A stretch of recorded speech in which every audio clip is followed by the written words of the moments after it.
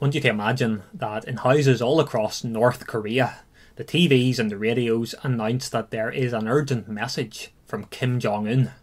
And every single person in the country is expected to give this message their complete and undivided attention. I want you to imagine that the announcer starts by running through some of Kim Jong-un's various titles. She says, "The following message is from the Supreme Commander of the Korean People's Army, the Shining Sun, the dear respected comrade." And all of these families gather around. They're bracing themselves for what's going to come next. Maybe there's going to be some really boastful update about the latest missile launch, and some message about how thankful they should be for the genius of their dear leader. Then imagine Kim Jong-un himself appears on the screen, and he says to the people, "I want to tell you about someone who is more glorious and more worthy of respect than I am. I may command the army, but there is someone who is far more powerful than I will ever be. I want to tell you about the one who's always been in control and will be in control even when I am dead and gone. I want to tell you about the one that I bow down to. I want to tell you about Jesus Christ. He is the King of Kings, and he's my Lord and my Saviour." I mean, imagine that. It sounds like pure fantasy, doesn't it? It sounds like something that would never happen in 1,000,000,000,000 years, and yet this evening we are looking at a passage where effectively that's exactly what happens. King Nebuchadnezzar is the most powerful man on the whole planet. He has the entire machinery of the Babylonian Empire at his disposal. And yet, this man makes an announcement. And he says to all of the people, "I'm not really in control.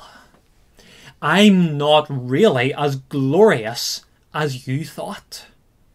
I am not the one who is worthy of your praise and admiration. Let me tell you about the one who is. Let me tell you about the Most High God." It's incredible. This man, he's basically the personification of evil. He is an egomaniac, and yet he becomes a humble servant of the living God. He goes from boasting about how long his kingdom's going to last to praising the true king who really rules forever. It is the most incredible, mind-blowing chapter. Now, we started looking at this chapter last week. I said last week that we would spend 2 weeks looking at it. I'm afraid I was wrong. We're going to spend 3 weeks looking at it. But what we're trying to do over the course of these 3 sermons is to trace how this particular man went from throwing believers into the fiery furnace to becoming a brother in the faith. And as we do that, we're going to see a glimpse of how God works in our lives. Sometimes it's how he works in bringing us to faith for the very first time. Sometimes it's how he works in calling us to repentance whenever we stray as believers. And there's 2 things that we're considering over this series of sermons in this chapter. Last week we thought about the king who wouldn't listen. Tonight, and then next week as well, we want to think about the God who wouldn't stop. So the title of this evening's sermon is The God Who Wouldn't Stop. And there's 5 things that we want to see about this God. We're going to see 2 of them tonight, and then we'll see 3 of them next week. So the first thing we see, God's warnings. Now, last week we thought about some of the different ways that King Nebuchadnezzar tried to wriggle off the hook. And certainly he couldn't say that he wasn't warned. And in the warning in this chapter, God focuses in on the root sin that lay behind all of Nebuchadnezzar's other sins. That root sin was his pride. He was too proud to recognise that God was the real king of the kingdom. And that's emphasised for us 3 times in this chapter. It's emphasised in verse 17, verse 25, and verse 32. The Most High is sovereign over the kingdoms of men. If you want, by the way, a great example of Nebuchadnezzar kicking against that, you could look at chapter 3, verse 15. He is threatening to kill Shadrach, Meshach, and Abednego. And you can imagine the sneer on his face whenever he says, "What God will be able to rescue you from my hand?" He was a rebel. He was defiant. He was refusing to bow down before the true King of the universe. And yet, in spite of that defiance, God was incredibly patient. I mean, just think of all the different ways that God warned Nebuchadnezzar he had to change his ways. He sent him 4 young men, really powerful, faithful witnesses that God is the true king. In chapter 2, God gave Nebuchadnezzar a dream. He also gave him a crystal clear interpretation. In chapter 3, he allowed Nebuchadnezzar to see this miraculous rescue from the fiery furnace. And not only that, he allowed Nebuchadnezzar to see the Son of God himself with his own eyes. He's been so patient. And even in chapter 4, God provides Nebuchadnezzar with yet another warning. He gives him a dream that spells out exactly what is going to happen to him if he keeps on rebelling and keeps on sinning against God. And yet, as we see in verse 29, a whole year goes by, and still Nebuchadnezzar doesn't repent. You know, there's something so tragic about this chapter. God acts with so much patience towards this man, and what does he do? He responds with nothing but contempt. And yet, before we start throwing stones in Nebuchadnezzar's direction, we need to let this passage ask us some difficult questions. I wonder, can you see something of King Nebuchadnezzar in yourself? I mean, obviously your defiance is probably a lot more subtle than his was, but we all have our own little kingdoms, don't we? We all live our own lives. And so the question is, are you clinging on to power yourself, or are you allowing the Lord Jesus to call the shots? What about the different aspects of your kingdom? What about the storehouses or the treasury of your kingdom? Do you and you alone decide how that money is going to be spent? Or do you consider what God's word has to say about your hard-earned cash? What about your calendar or your diary? Do you fill it up with exactly what you want and never consider what God has to say about how you spend your time? What about your TV, your internet connection, your own body even? I mean, of course we are allowed to make decisions about those things. Of course we're allowed to enjoy ourselves. But when it comes to making those decisions, is it God's word first, my enjoyment second? Or is it the other way around? Is there some sin, maybe, in your life? Maybe it's obvious. Maybe it's buried down deep, and you're just not willing to let it go. Are you as proud, as defiant as Nebuchadnezzar? Are you clinging on for dear life to the throne of your life? Has God perhaps already sent you some warnings? Maybe he's already acted with great patience toward you. Maybe you can think already of ways in which he's sounded the sirens. He's given you a chance to repent. Maybe he's spoken to you through the preaching of his word. Maybe he's spoken to you through a friend who's come alongside you and has told you things that are difficult to hear. Maybe he has shown you someone else and you have been repulsed by them. You've been repulsed by their sin, and yet God has shown you your sin is just like their sin. The only difference is that they're a lot further down the path than you are. Has God given you warnings? Could it be that one of the key things you need to learn from this passage this evening is that if you don't respond to God's patience and God's warnings with repentance, he has other ways, painful ways perhaps, to make you listen.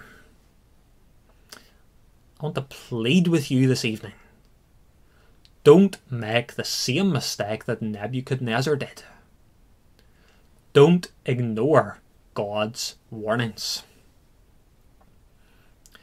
Second thing we want to see this evening, God's acts. God's acts. Well, he certainly can't say that he wasn't warned.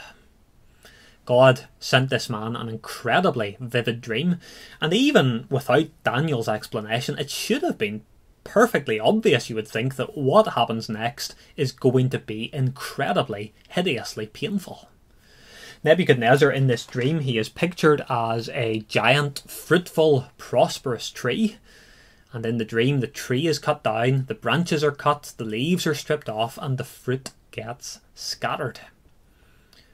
And after a full year of Nebuchadnezzar ignoring this warning, the divine lumberjack takes his axe and he swings it into this man's trunk. Verse 28 onwards describes how horrific this is, as the axe shatters its way into the trunk and as the splinters fly. It is hideous. Nebuchadnezzar is driven out of his mind. He spends all his time acting like an animal. He eats grass, he lives outdoors, his hair grows like a bird's feathers, and his nails become like claws. It is awful, it is wretched, and it's pitiable. And there's three things I want to say about God and his acts, this lesson, this punishment that God inflicted on Nebuchadnezzar. Three aspects of it. First thing, it was severe. If you were to say to King Nebuchadnezzar, in order to make you learn your lesson, God is going to take away something very, very precious to you, I wonder what he might have imagined. Maybe his royal robes, maybe one of his palaces, maybe even the kingdom itself. And yet, God goes way, way beyond that. God takes something far more valuable. It's severe. And yet, God, in his wisdom, decided this was the way that it needed to be.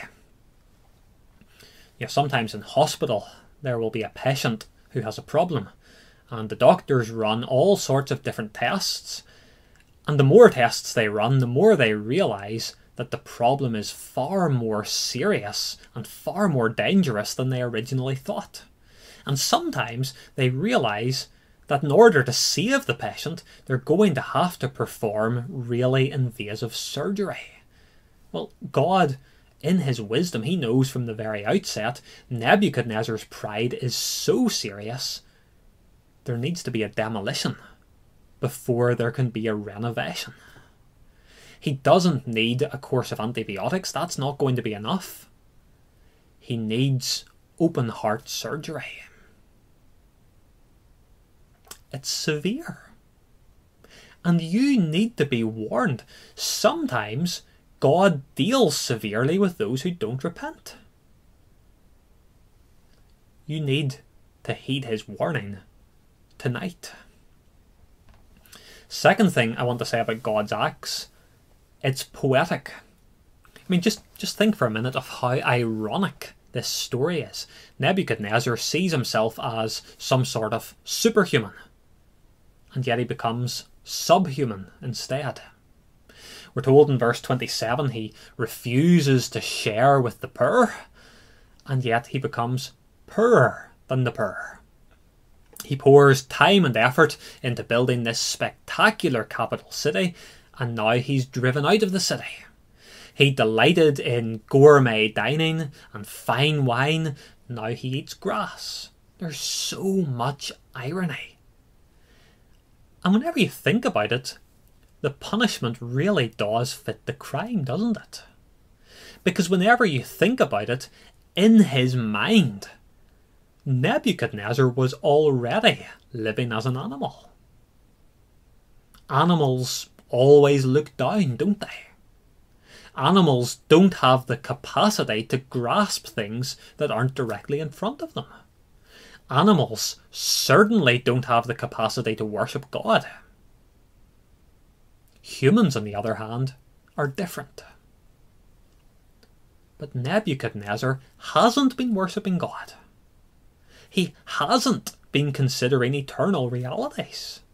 The only things this man has been concerned with are physical, his food, his comfort, his building projects. And it's almost as if God is saying to him, listen, if you want to think like an animal, well, why not just go all the way? Why not eat and sleep and live like an animal as well?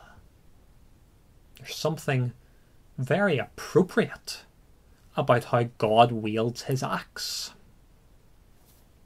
Does raise a question though. Is there a sense in which you are living and thinking like Nebuchadnezzar? You know, one of the marks of insanity is that you live out of step with reality. I wonder, is that the case with you? Are you acting as if God's authority over the universe somehow stops at some particular nook or cranny of your life? Do you act as if you'll be able to find all of the pleasure and all of the satisfaction that you need in something else, like a relationship or a social life or a bottle? Are you being recklessly narrow-minded? Are you fixating on the here and now and not giving any thought whatsoever to what comes next? Could it be that if God is going to restore you, he's going to have to lift his axe? Nebuchadnezzar's suffering was very apt, given the way he lived. In effect, God allowed him to live the way he'd always wanted to. Maybe for some of you, that is exactly what God is going to do if you don't repent now. That's a hideous thing. Nebuchadnezzar shows us it's a hideous thing. So again, I'm pleading with you, don't make the same mistake. So we've seen so far that this axe, it was severe, it was poetic. A third thing we're going to say about it, and we'll be thinking more about this next week, it was kind.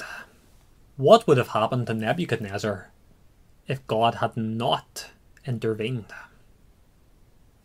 You know, I've got a friend and he's a tree surgeon. I'll not pretend that I understand everything that he does, but I do know that he uses saws and he uses different sharp tools whenever he works on a tree. But it would be wrong for us to say that he hacks at the tree. Or at least I think it would, because I've never actually seen him work. But he doesn't hack. The whole point of what he does is to protect the tree. It is to treat the tree. He cuts parts of the tree away, because if he doesn't cut those parts of the tree away, then the tree is going to have to be brought down completely. It's for the tree's good. You know, maybe if we were to use imagery that we're a bit more familiar with, a surgeon in a hospital, uses an extremely sharp scalpel. There's nothing pleasant about slicing into a patient's body. But if there are things inside of that body that are rotten or are dangerous, then the surgeon's scalpel is an instrument of kindness. And I think it's clear in this passage, God is not hacking away like an amateur. God is taking care. Now, okay, I know that in this passage the tree is cut all the way down to the stump, but God is more than capable of reversing that, and he does do that in due course. But God is acting out of kindness, like a surgeon. Because if God does not act, then Nebuchadnezzar's pride and stubbornness are going to harden his heart even more than they already have. And if that continues, then this man is going to have to face everlasting judgment on account of his sins.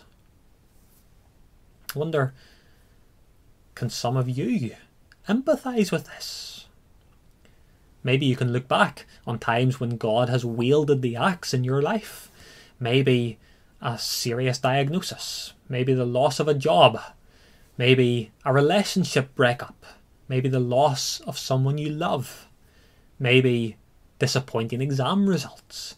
And yet, as you look back on those things, you can see how God was working. You can see that God was forcing you to change as a person.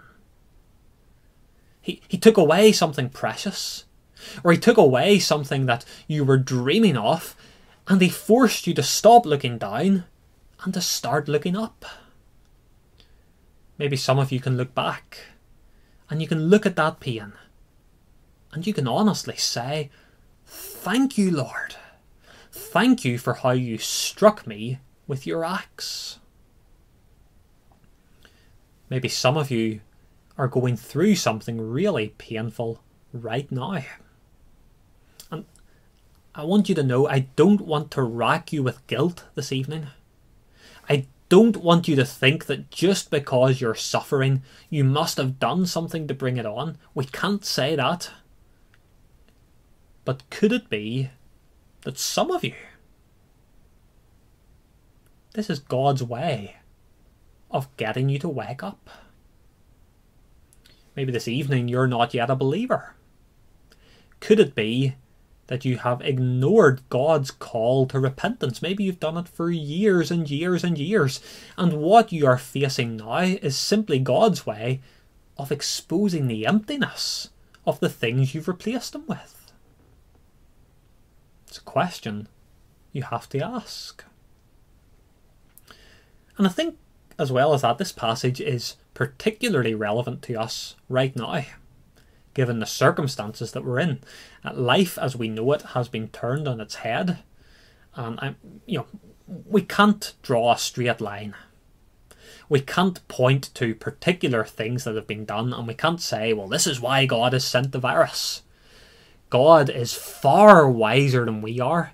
His wisdom goes far beyond what we can grasp. So we can't second guess him. But we also can't escape the fact that our country and many, many other countries have acted proudly. They've acted rebelliously against King Jesus. What have we done as a nation? We have shaken our fists into heaven, haven't we? We have said it is the will of the people that is the most important thing. And if it's the will of the people that this law be changed or that law be changed, then the Bible should have no say in the matter. It's pride. It's defiance. It's rebellion. And so it's fair to ask, as the stock market drops like a lead balloon, as shop shutters slam shut, as transport screeches to a halt, is this God wielding his axe? Is this God calling the nations, in the words of Psalm 2, to kiss the Son, to turn away his wrath? Maybe for some of you watching, the axe has struck and it's brought a great deal of personal pain. Maybe you're having to face great loneliness. Maybe you're having to cocoon yourself in your own home and you miss your friends, you miss your family. Maybe the plans that you have been making have been smashed into smithereens. Plans to spend time with your family, plans to go on holiday, plans to get ready for your exams perhaps. Maybe financially, you're facing a great deal of uncertainty. Maybe your job is at risk. Maybe your income has dried up. Now, please don't take this the wrong way. I am not suggesting that God is punishing you. But is God teaching you? Is God using this time when you're cooped up within your home to show you the sin within your heart? Is he using this time and this uncertainty to drive you closer to him in prayer? Is he using all of this turmoil to expose the flimsiness of some of the things that you used to get your confidence from? Is he using these restrictions to take away your opportunity to indulge in certain sins? Is he using it to give you a way of escape from those sins? Is he slowing you down so that you can meditate on his law day and night? Maybe, as all those things you used to take for granted have just disappeared in a puff of smoke just like that, maybe God is calling you to bow the knee to the Lord Jesus Christ, the one who never changes. It's really important that we ask the question, is this God's axe at work in my life? Is God teaching me something in the midst of this crisis? Maybe we need to take a leaf out of Nebuchadnezzar's book. We need to stop looking down. We need to start looking up. And perhaps as we do that, we'll come to appreciate the kindness of God's axe.